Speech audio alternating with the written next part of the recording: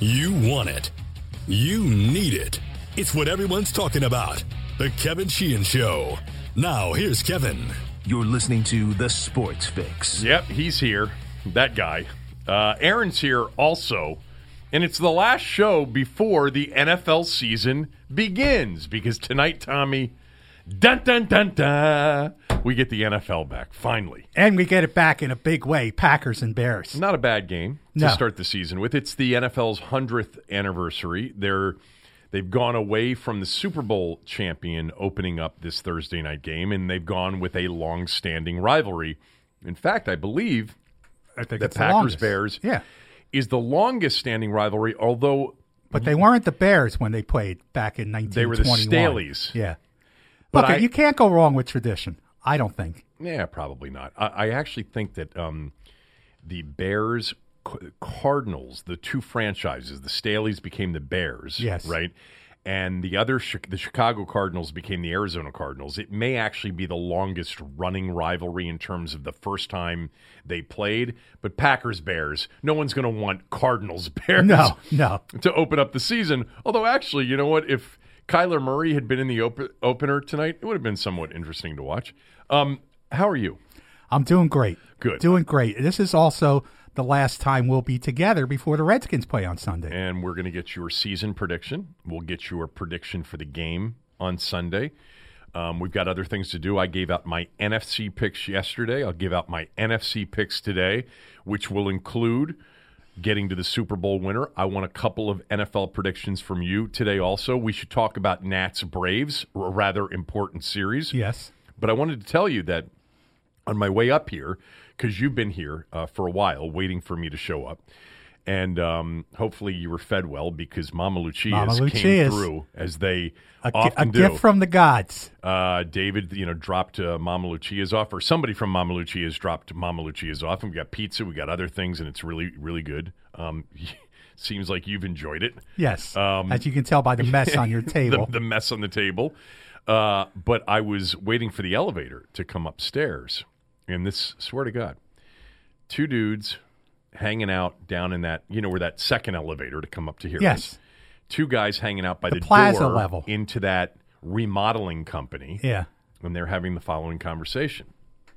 The only difference in this team, the only place it got worse is at left tackle if Trent doesn't show up. Everywhere else, they are either the same or better than they were last year. And the other guy said, well, what about quarterback? He said, well, Case Keenum and Dwayne Haskins, there's some questions around the quarterback, but it might be with Case Keenum a better situation than it was last year with Alex Smith. This is the conversation I'm listening to at the elevator. You know what?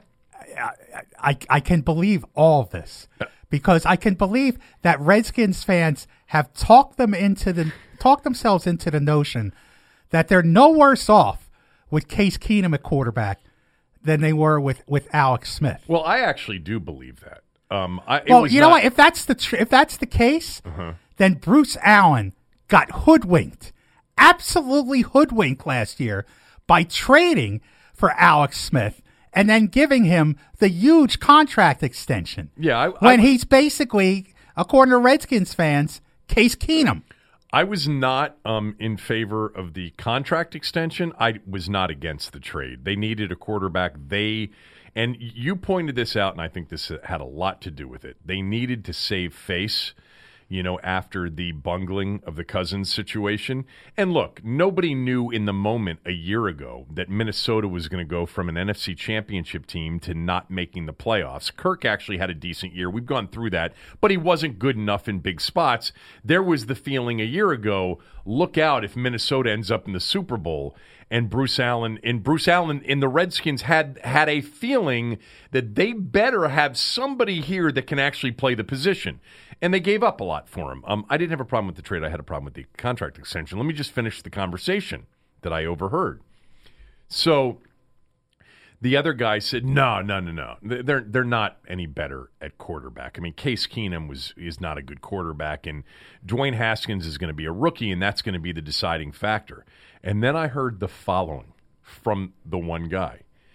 Jay Gruden is the most underrated coach in the NFL.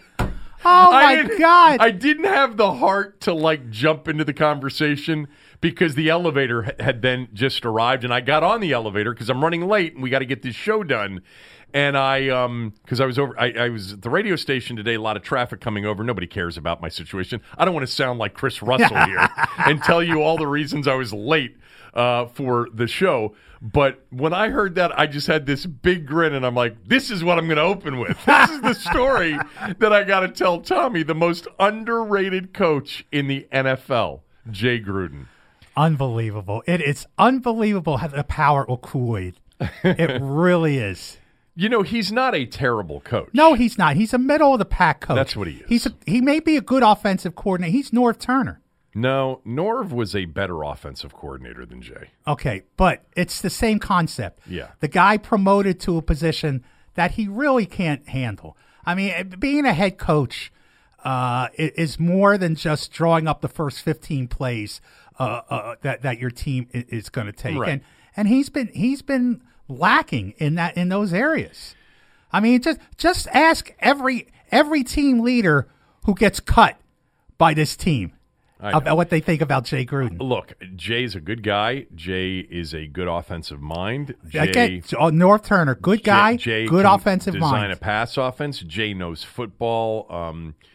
Jay is not, a top half of the league head coach. He is somewhere, I think I've said this before, he's somewhere between 16 and 22, somewhere in that range, not much higher. We don't need to go through the whole list, and all of you are now thumbing through the list of coaches, and there are a lot of new coaches this year. So this year, if you strike all of the new coaches, he might be 14 or 15 or 16, somewhere in that range. ESPN's Louis Riddick posted a few days ago who he thinks, I think the top 10 coaches are. Maybe it was top 5 or top 5 or top 10. Right. Jay Gruden was not on the list. You know who was? Who? Doug Peterson. Oh, yeah. He was on the list. Oh, there's no doubt. Yeah. Doug Peterson is in that conversation right now. Redskins are 10-point underdogs now, Aaron. That line has gone to 10. All right. I want to just quickly do the Nats because this is one of the biggest regular season series they've ever had as an organization. They have not had a September meaningful, 3 or 4 game set with a team with playoff stakes, playoff implications, division pennant implications in their history in Washington. It's going to get overshadowed by the first weekend of football. Yes. In places like Washington. Right.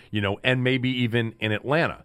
But I look at it as they're pretty safe for the wild card right now. They've got a healthy lead on the second wild card spot. It's like 6 games over Philadelphia. You'd have to really, come down the stretch sub 500 with Philadelphia or somebody below them lighting it up down the stretch to lose one of those 2 wild cards. Look, I think you're a little bit too worked up about the Braves series. They're not going to catch the Braves. They're too far behind. The Braves would have to collapse for the Nats to catch them at this point. Not How enough many time. games back would they need to be right now for you to call this a really big series? I'd say maybe 4 games. Okay. Not 7 games where they are. It's crazy. And that I know they're they 7, played them given again. How well they played. And they played them again next weekend at home. They played 3 games Right. against the Braves at home.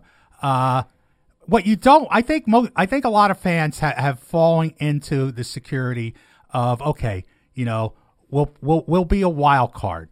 And what you don't want, though, is to be the second wild card team. You don't want to play that wild card game on the road. Not that they have a huge, home field advantage. Just if you're a Nats fan, you'd like to have at least one playoff game at home this year. And I think it'd be disappointing to everybody if they wound up playing that wild card game in someplace other than Nats Park. Yeah, because right now it would be more likely than not at Yes. Wrigley Field. Where the last time they had a playoff game at Wrigley Field, Strasburg came up massively to force a 5th and deciding game in that playoff series a few years back.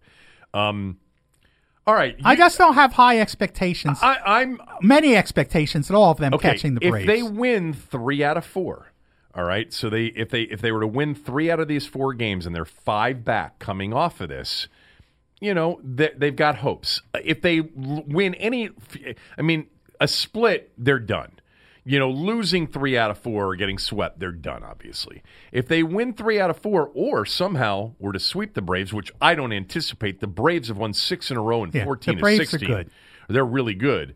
But if somehow they were to win 3 out of 4 or, miraculously sweep them, you're talking about a legitimate pennant race. Now, Atlanta has Philadelphia 6 times. And then they've got the Giants, who aren't playing great anymore. They've got the Royals. They finish at the Mets. But this, I'll grant you that 7 games back does not make like a vital, crucial September series. I guess it's just the first time that they've had one in September that's been anywhere near this important. Yes, and I'll grant you that. And it's a shame because as well as they've played that they're not closer, but it's because Atlanta's been so good. So to me, if you're going on the road to play one of the best teams in baseball in the Braves and you come away with a split, you should be happy. Yeah, I mean, look, if they play 500 ball the rest of the way, they're going to have a wild card. They could probably play sub 500 ball and still have a pretty good chance of grabbing one of the 2 wild card spots.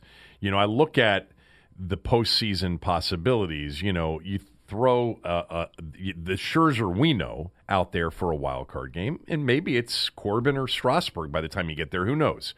But if you were to win a wild card game, you got a really difficult. It's baseball. Anything can happen. It's best of 5.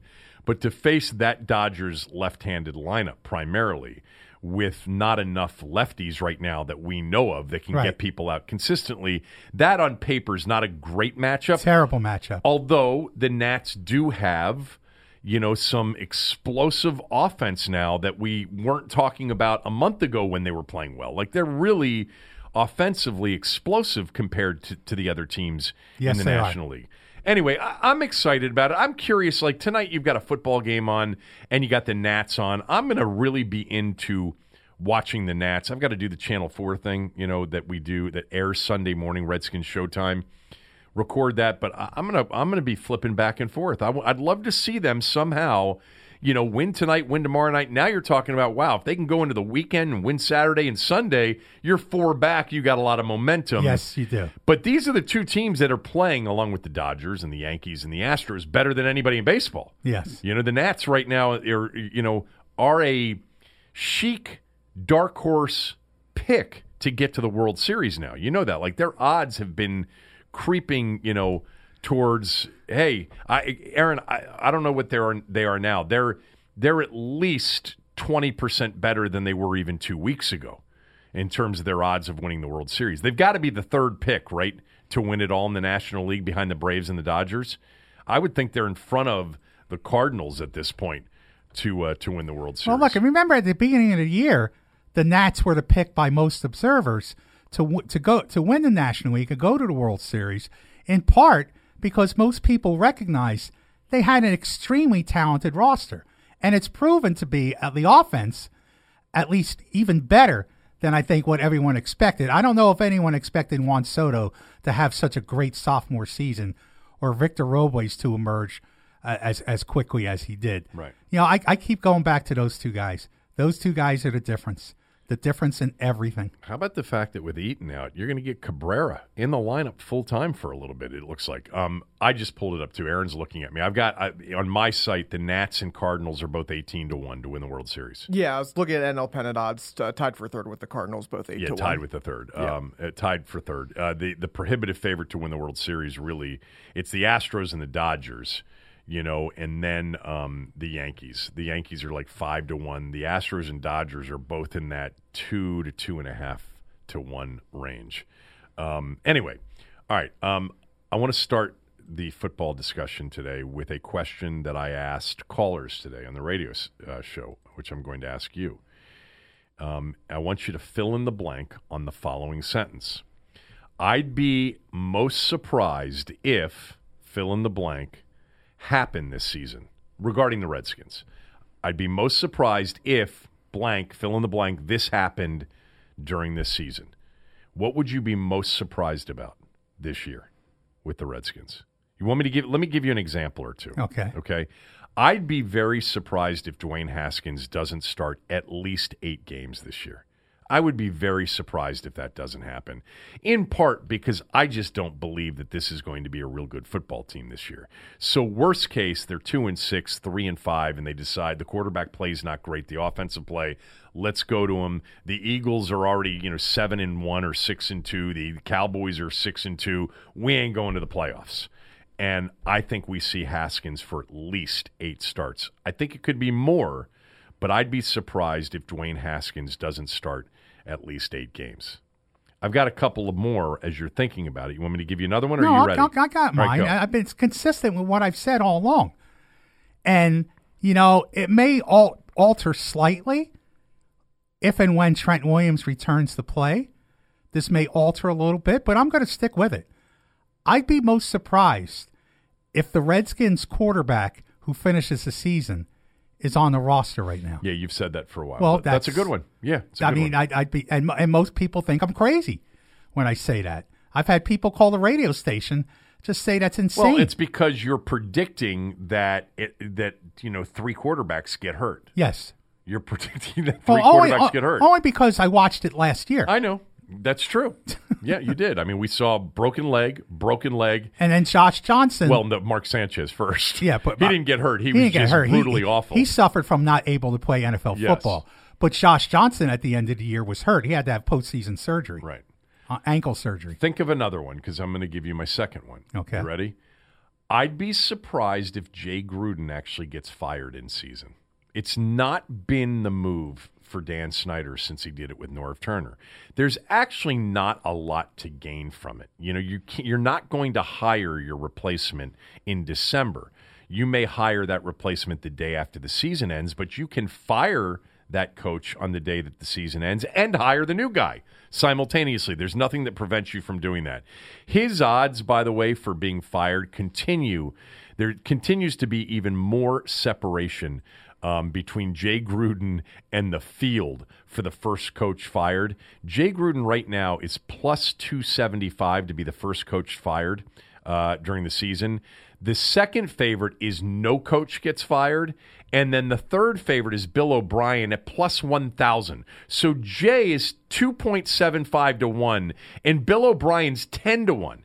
Jay is a massive favorite. No coach being fired is 8 to 1, is a massive favorite to be fired in midseason. That's about as good, as strong a possibility, Vegas is telling you, of a coach being fired in season as you'll ever see before the season starts. I don't think it'll happen. I don't think it'll happen. It's not Dan Snyder's MO. It hasn't been. He didn't do it with Jim Zorn. He tried to get Jim Zorn to quit, but Zorn's wife looked at those paychecks and said, "I'm not going You're not going anywhere." Right. Let me piggyback on that. I'd be surprised if the guy who replaces him isn't Todd Bowles. Wow, where'd you come up with Todd Bowles? I'd be thrilled about that, but why would you come up with Todd Bowles? Because they had off-season discussions with him. About the defensive coordinator position. And I'm betting that some of those discussions included, just sit tight. There's going to be a head coaching job here for you. Maybe. Here's the problem with Bowles. He's going to have an awful season defensively. Yeah, but that won't Snyder's. I think it won't stop Snyder. He's but fixated with him. Yeah, but the public reception will be a little. It'll be down, which actually might be even more of a reason because nobody else will be going after him. Yeah, he's fixated on him. Plus, I think the public disappointment will be overshadowed by the fact that he's a former Redskin. People will love that. Oh, I don't know about that. I hope that wouldn't be the reason. I actually like Todd Bowles a lot. I think if they had kept him in New York, it would have worked out for him now that they finally have a quarterback there. Or at least the perception is that they have a quarterback in Darnold there. That's bold. I mean, mark that one down, Aaron. If they end up hiring Todd Bowles to be their next head coach, you heard it here first. On September 5th, Tommy's saying that Todd Bowles is going to be the next head coach. I think actually right now the odds-on favorite to be the new head coach in 2020 is Kevin O'Connell. Because assuming that O'Connell is the guy that really is developing Dwayne Haskins and there's progress there, maybe it's Jay that ends up, developing the relationship with Haskins. But you remember this too, and I know that, people are out there saying, God, would you guys stop bashing them? it is hard now for Dan Snyder and Bruce Allen, if Bruce Allen's still here, wouldn't be nearly as hard if he weren't, to attract, a proven coach that might be available. Yes. And by the way, the up-and-comers, whomever they are by the time we get to January 2020, will have better options. So you're going to be left, as the Redskins were in 2014, with, a guy that really not a lot of people wanted to be their head coach in Jay Gruden. Mike Zimmer was the assistant that people were clamoring for out of Cincinnati. It wasn't Jay Gruden. Gruden was a candidate. Gruden was thought to be a potential head coach.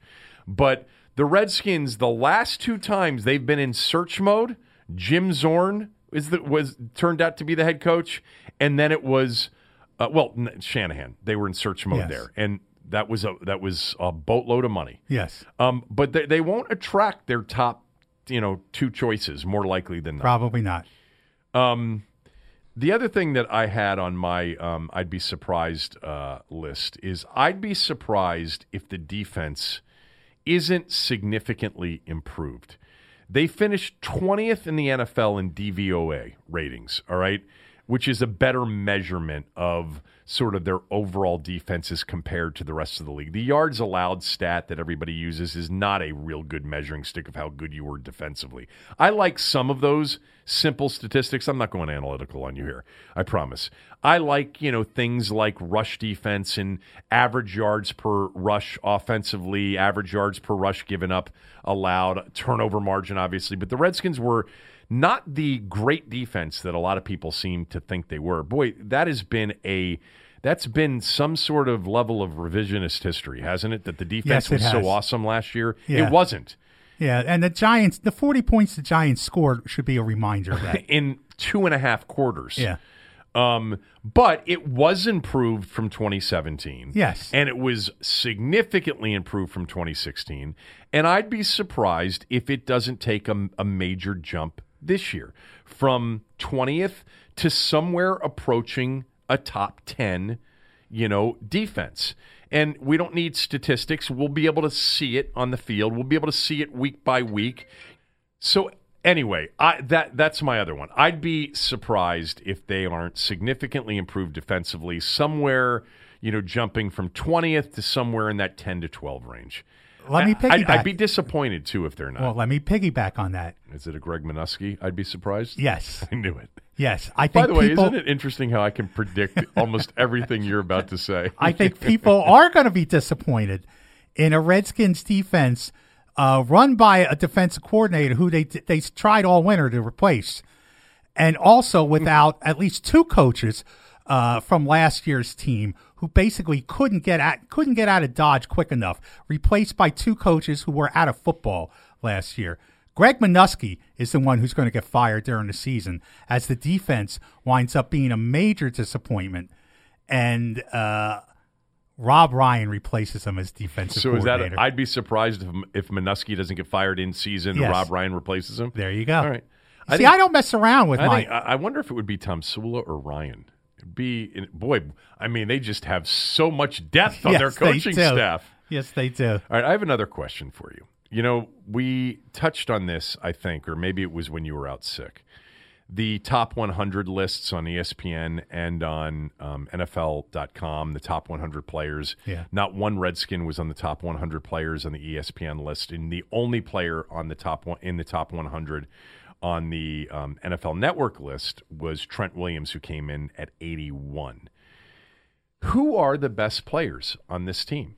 Like right now, if I asked you to name the 3 best players on the team, who would you name? I would name Trent Williams.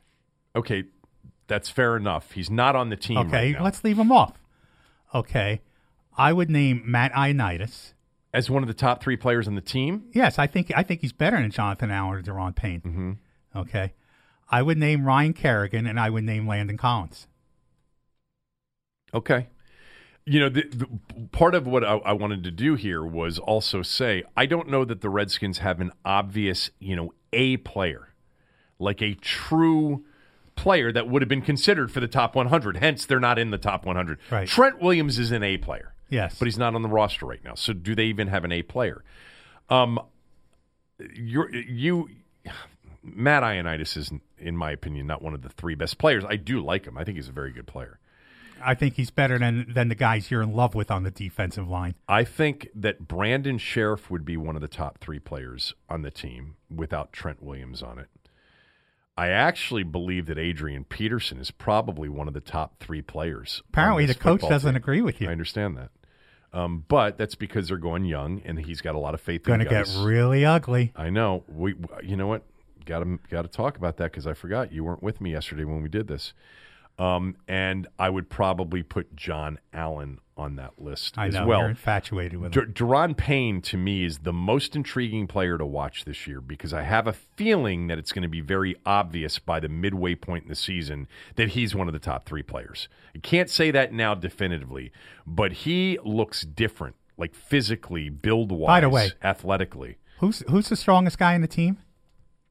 Probably Ioannidis. Yes, he is. Yeah. And this is what you need to remember about strong people. Mm-hmm. They're more useful and they're harder to kill. It depends on what you're using. But so anyway, that would be sort of my top three with Payne and Collins sort of on the outside looking in, of that top three. All right. The Adrian Peterson thing. That report came from Jason Bishop. Yes, on the Junkies. On your station. On 106.7 And I don't have any reason to believe that it wasn't true. Let's assume for a moment that it is true, that Jay Gruden and the rest of the organization had an argument. He wanted to release Adrian Peterson, and they said, no, you're not allowed to release Adrian Peterson. And even take it back to when they re-signed him as a free agent and consider the following to be fact, that Jay never wanted to re-sign him in the first place. This is a big assumption that it is true, the report. What do you think? Well, I think Jay's comments yesterday, when asked about Geis and how he was so firm in his support of Geis, and like there was no plan B even to consider. For Jay, that's a bit unusual. I mean, to be so particularly firm in their decision to go with Geis. And it was almost like, like he had a little personal thing going on here. He's sick and tired of hearing about Adrian Peterson in the building. So when he got a chance publicly to talk about Geis, he was firm 100% in Darius Geis's corner as their number one back going into the season. Just to be clear, and by the way, I agree with you on that. He was asked if Adrian Peterson would have a lesser role. But why didn't somebody ask him point blank in the press conference yesterday if Adrian Peterson was being discussed as a potential player? I mean, he wouldn't have answered it, but I think it could have been asked. Yeah. Do you agree? Yeah. He was asked whether or not Adrian Peterson would have a lesser role in the offense with the emergence of Geis, and he said, we'll see. I think initially we get going. I think you have to start with the first back, and you start the game on offense. You start the game with Darius Geis. From there, we'll see where it goes. I'm anxious to see him play. He's shown us that he's full go. He's had a good training camp. He's had good practices. He's into it mentally, and he goes on and on about Darius Geis. This is not a guy who he sounds like he's going to be pulling out every third or fourth running play and replace with somebody else. He basically said, he wants to see him get going. And like I said, I wrote about this a couple weeks ago. I related to the Trent Williams thing, but it applies to this as well. Adrian Peterson is a financial bind. He according to a report in USA Today, he needs a lot of money. Mm-hmm. And that means he needs to play and carry the ball to get some money. Which, according to Jason Bishop at 106.7 The Fan, this is why Jay wanted to move on from him, because Adrian's going to be in his ear all season long saying, get me in the game. Yeah. Like he was in Arizona and like he was a bit with Sean Payton in New Orleans. I went back and looked at the early season carry totals just to see if there's any indication about what the backup running back's going to get. In the opener last year, Adrian Peterson at Arizona went 26 carries, 96 yards. Chris Thompson, as their third down back, but also change of pace, had 5 carries. And Rob Kelly, who was on the team and healthy at that point, had 3 carries in a game, by the way, that was a blowout. Yes. Then in week 2 against Indianapolis, in a game, by the way, that they got behind early in and then threw it a ton to try to come back. Peterson had 11 carries for 20 yards, and Rob Kelly just had 1 carry.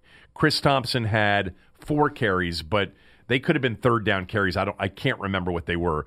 But the point here is that Jay's not given that backup running back a lot of carries, although I would also suggest that Adrian Peterson is the backup to Darius Geis is different than Rob Kelly, Fat Rob, is the backup to Adrian Peterson.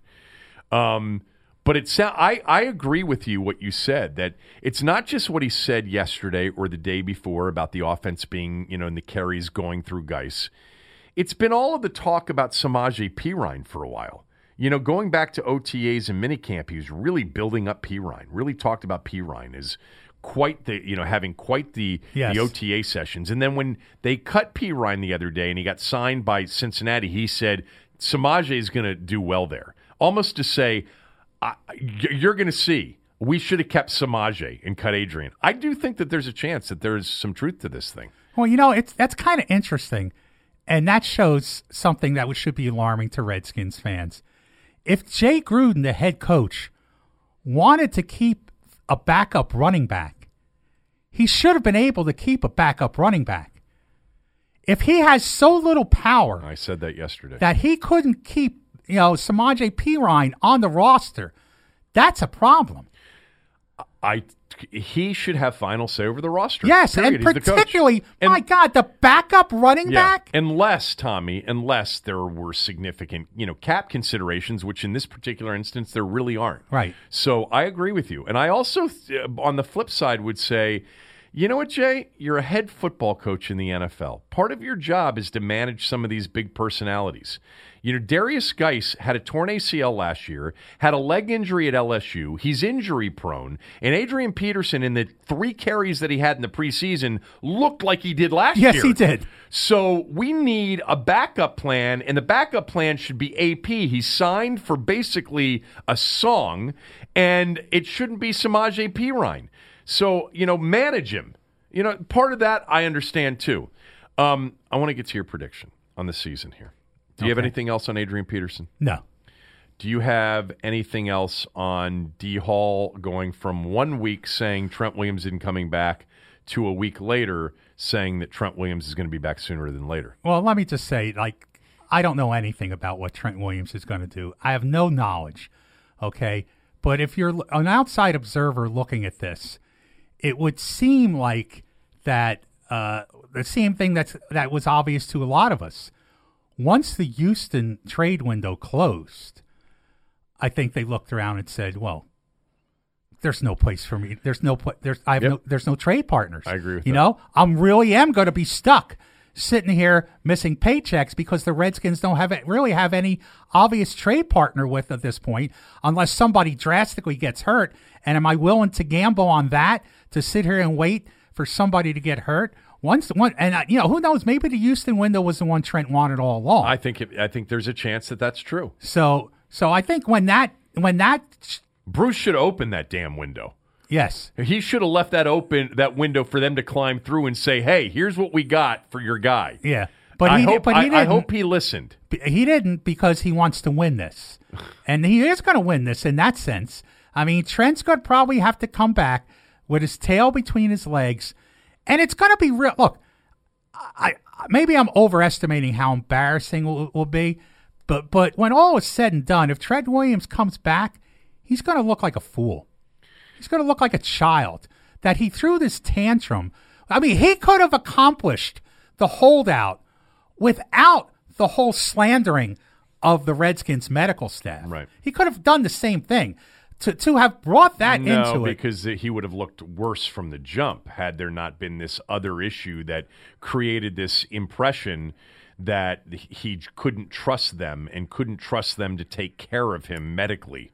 I mean, I think fans are numb to holdouts. You might be right, but fans would have been much more frustrated with Trent holding out with 2 years left on his deal without the perceived extenuating circumstance. Well, I think he's going to look like a fool when he comes back. He's going to look like a child who threw a tantrum and got called on it. I don't. If the Redskins, and we may never know this, if the Redskins turn down a blockbuster offer from Houston, for Trent Williams. I don't think that they will have won this by standing their ground, digging in their heels, and waiting for him to see the Houston opportunity go away and the prospect of losing game checks, which he's going to lose one this week because he's not back this week. If he does end up coming back, if ultimately the Redskins could have gotten a boatload for him, I think that the jury's still out on whether or not they won this thing. Real quickly, Stamps.com. If you're a small business like the Kevin Sheehan Show podcast, please reach out to Stamps.com. It saves you money. It saves you time. It brings all of the amazing services of the U.S. Post Office right to your computer. If you're a small office like ours, sending out invoices occasionally, or an online seller shipping out products, or even a warehouse sending thousands of packages a day, Stamps.com handles it all with ease. Here's how you do it. You use your computer to print U.S. postage 24 hours a day, 7 days a week for any letter, any package, any class of mail, anywhere you want to send it. Once your mail's ready, just hand it to your mail carrier or drop it in a mailbox. It's that simple. Now with Stamps.com, listen to the savings. Right now, we're saving 5 cents off every first-class stamp and up to 40% off priority mail. It's a no-brainer. It's why 700,000 plus small businesses are already using Stamps.com. Right now, my listeners get a special offer. 4-week trial plus free postage and a digital scale without any long-term commitment. You just go to Stamps.com, click on the microphone at the top of the homepage, and type in Kevin DC, that's Kevin DC. Go to Stamps.com, enter Kevin DC, and enjoy the savings of time and money from Stamps.com. All right, it's time. I'm going to do mine tomorrow because I'm going to do it on the radio show first. But the Redskins' record in 2019 will be, with a footnote or two, go ahead. 5-11. Not too good. Not too good. Weren't the worst in the league. Weren't the worst in the league. Certainly weren't the best. No. 5-11. I think that the offense is going to be worse than last year. I think they're going to struggle right from the start. I think they're going to find themselves playing from behind, and they're not going to have any ability to be able to do that. They didn't have the ability to do that last year. When they won, they usually took the lead early and then controlled the game. They're not going to be in that situation this year, which is going to put, and I think the special teams aren't going to be as good as they were last year. I think the defense is, while maybe improved, is going to have more pressure on them this year. I don't think they'll be able to withstand the pressure. I think they'll start to fray as the season goes on. Yeah. And I think, like I said, I'm still sticking with the fact that the offensive line, Trent Williams or not, will not be able to protect any of their quarterbacks, and they'll have a quarterback who's not even on the roster come game 16. Do you want to even predict who that quarterback might be? No. Okay. All right, 5-11. That's going to be right in line with, I think, most of the predictions about the Redskins season this year. 5-11 is probably within a game either way of what most of the predictions will be this year. I have not seen them picked any higher than third in any preseason predictions so far. You want to stick around while I do my AFC picks? Yes. Okay. Because we're doing a shorter show today for a number of reasons. We both have commitments. Aaron's got a commitment. By the way, tomorrow's show will include some college football and my Redskins season prediction, as well as a preview of Skins-Eagles, smell test, etc. I wanted to mention just a couple of things as people get ready to watch their first NFL game. There have been some meaningful rule changes. First of all, the big one that got all the headlines in the offseason is being able to use replay challenge, the challenge system, on pass interference calls, either called or not called, off of the Saints-Rams thing. I've mentioned this many times. I think this is going to be problematic in the final 2 minutes of a half or a game because it goes to the booth. It should have been a coach's challenge opportunity throughout the game for all 60 minutes, but it will go to the booth in the final 2 minutes of a half or a game or the game, and that's going to create, I think, many delays and a problem. There are too many passes, too much contact on pass plays, and every time a pass interference gets flagged in the final 2 minutes of a half, you're going to get a review on it. So just remember that. Here's the other one I wanted to mention real quickly, the other rule change. You know how when, Tommy, there's excessive celebration after a touchdown? Yes. And they say 15-yard penalty, excessive celebration, it'll be enforced on the kickoff. Yeah. Well, now the team on defense that got scored on gets to choose whether or not they want it enforced on the PAT or the kickoff.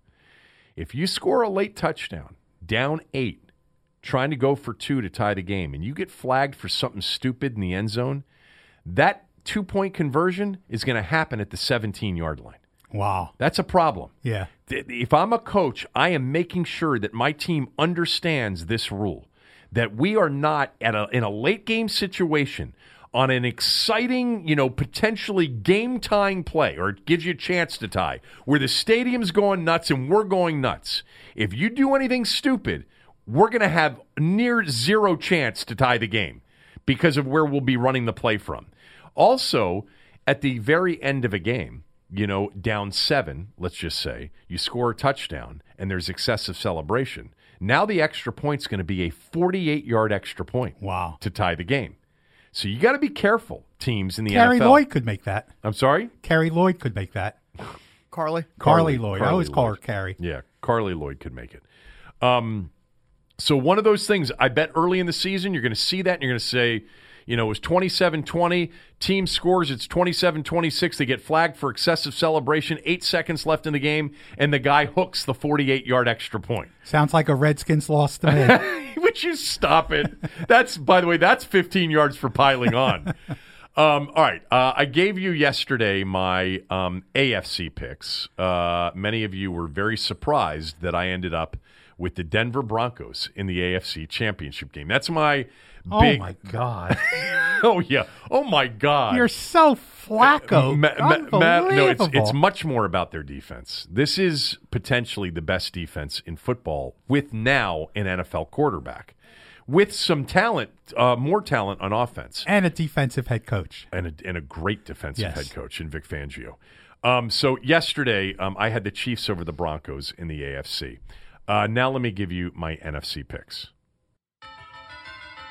All right, here they are, the NFC picks, all right, which will lead us to who's going to face the Chiefs, because I had the Chiefs over the Broncos in the AFC title game. The NFC East, the Cowboys and Eagles are both very good football teams on paper. They really are. Hate to say it, but they really are. And by the way, there's a massive difference really going into this season between Dallas and Philadelphia and then the bottom of the division, Washington and the Giants. There just is. There is from a quarterback standpoint. There is from a skill position standpoint. The Giants have some skill position players, and obviously with Saquon Barkley. The offensive lines are better. The defenses are better. In Philly's case, the coaching staff with Peterson and Schwartz is much better. And Philly's got the best quarterback situation in the division with Wentz. I think Prescott is a good quarterback, but in the mold of put enough around him and he can be really good. Yes. And I think that's what we've seen at times when they put a lot around him. They're going to fight it out for the division. They're both going to go 11-5. There's a late game at Lincoln Financial, second to last weekend of the season in Philly. They win that game. That gives them the tiebreaker advantage. I got the Eagles winning the division at 11-5. The Cowboys being a wild card at 11-5. I got the Giants at 7-9 improved. I'm not going to be surprised if the Giants are much better than people are thinking. And I'll save my Redskins prediction for tomorrow. But I think you can safely come to the conclusion that I do not have them in the postseason. And I don't. The NFC North is a brutal division. The NFC as a whole is so much better and deeper than the AFC. Yes. In fact, I counted this morning. I think there are 9 teams in the NFC. 9 out of the 16 that if any one of those 9 were in the Super Bowl, you wouldn't be that shocked. Dallas and Philadelphia in the NFC East. In the NFC North, Chicago, Minnesota, or Green Bay. Right. In the South, the Saints or the Falcons. And in the West, the Seahawks or the Rams. I don't think anybody would say that's completely nuts. I agree. With deep, the NFC is. I got the Bears winning the NFC North. They've got defensive talent. I mean, with Jackson on the back, Khalil Mack in the front. they're going to miss Vic Fangio as their coordinator. I like their offensive players. I love Anthony Miller as a wide receiver. I think in this second year he's going to step up and be a big-time player. I really like the signing of Mike Davis. Now, they also drafted David Montgomery from Iowa State. Their running back situation, and then you got Tarek Cohen as well. But I think Davis is a guy that I would have thought about if I needed a running back in the offseason. He's been, in that Seattle mix the last few years. The Bears were 12-4 last year, lost a home playoff game, 10-6 this year because of the division and the schedule. I just think the Bears will win it, though. I am not high, believe it or not, on Minnesota being a Super Bowl or an NFC Championship contender like a lot of people are. Something's not right there. I can't put my finger on it. It might be Kirk. It might be the offense that he was in. They are doing everything they can to ensure that he's got everything he needs. Last year, they had a terrible offensive line and an offensive coordinator situation that didn't work. They had an offense that didn't work for him. Now they got some advice from Gary Kubiak. Stefanski's the offensive coordinator. They've got some players. They've improved their offensive line. Their defense last year was inconsistent, better late. I don't know what it is. And I love Mike Zimmer, too. I just don't have a great feeling about Minnesota. I think they're going to win 9 games and be in the hunt for a wild card and be in the hunt for the division. I don't see them making this big leap this year. 9-7, no playoffs, second place, Minnesota. Detroit's going to be much improved. Matt Stafford, I've been a fan of. A little bit of an off year, some injuries. They don't have the greatest receivers. They're not terrible. You like Galladay, right? Don't you a little bit, Aaron? Yeah, Galladay's solid. He's solid. I'm a big Kerryon Johnson fan. Ty Johnson stuck on that final roster. You predicted that. Aaron predicted that. Ty Johnson out of Maryland. Defensively, Detroit's pretty good, damn good. And they're well coached defensively too, with obviously their head coach Matt Patricia. I think they'll be improved at 8-8, and I got the Packers coming in last at 7-9. A lot of what the Packers will do will depend on Aaron Rodgers, his health, etc., and the relationship he has with Matt LaFleur. In the South, I'm rooting against the Saints as much as anybody in the NFL this year. What they did after that championship game, the whining, the suing, the legal action from all these fans in different groups, it's just the poorest of sports. Oh, come on. I think the Saints were. Oh my God, the whining. Justice. You still have some of these lawsuits that are being delayed or being looked at. Are you kidding me? It's a game. Justice. Oh my God, it's the worst. And the crying from Peyton and this pass interference replay rule. It's all bullshit. All bullshit. I'm rooting like hell for them to fail miserably, but they're too good to fail too much. I've got them winning the division at 11-5. But I have the Carolina Panthers. I like the Panthers this year. First of all, I've always been a fan of Ron Rivera. I know not everybody is. There's a reason he's still there after all this time. It's because he's actually a pretty damn good coach. They have talent. The key, of course, for them is Cam Newton's health and how Norv Turner uses him. But I like that relationship a little bit. Cam Newton's got to stay healthy. If he does, he has... Where's McCaffrey going in most fantasy drafts, Aaron? Top 4. They got McCaffrey. They've got DJ Moore back in his second year. They got, hopefully, a healthy Greg Olsen back. And they've got defensive talent, and they've added to it. Dontari Poe, Gerald McCoy to go with Short, with Kuechly. They've got a good football team. I think this is a year that Carolina makes a run. They're not going to win the division, but they're going to get to the postseason, finishing second with a 10-6 record in the NFC South.